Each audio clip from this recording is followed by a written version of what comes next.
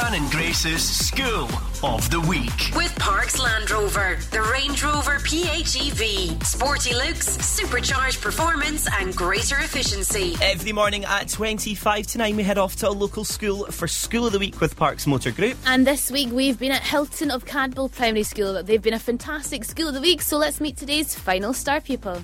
My name's Georgia and I'm 7 years old and I'm in primary 3 and my teacher's Mr. Mackay. Now, when we caught up with Georgia, we asked what is her favourite thing about going to the school. The best thing is when I get to see all my friends.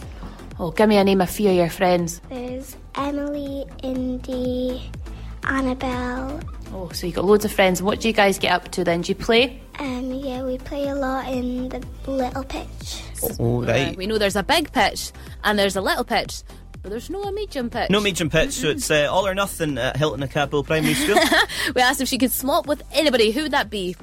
I would swap with Ollie Murs because he's really famous. I've seen him in real life.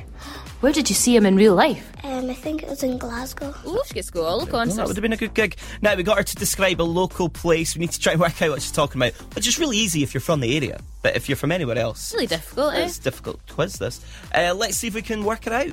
She sits on an old rock and she's near the sea. She sits on an old rock and she's near the sea. I don't know, Georgia. What was it? I was describing the Mermaid of the North. The Mermaid of the North. Which we went onto Instagram when we got there, didn't we? And that came up as a location, didn't it? Yeah, it's pretty cool. If you've not been there, go and have a wee visit. One day you've got nothing to do. Now, we asked her if she had £1,000, a lot of money, what would she spend it on? I would spend it on pony, a big pitch for it, and I would share it with some of my family.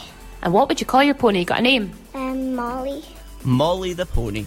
Aye, sounds good. That works. And finally, we asked her if she could make up a rule. What would it be? That everything would be free. So what would be the first thing you would go and get if it was free? I'd go and get a pony. She's really for this pony, isn't she? Definitely got to get that pony. That was Georgia, and she goes to Hilton of Cadboll Primary.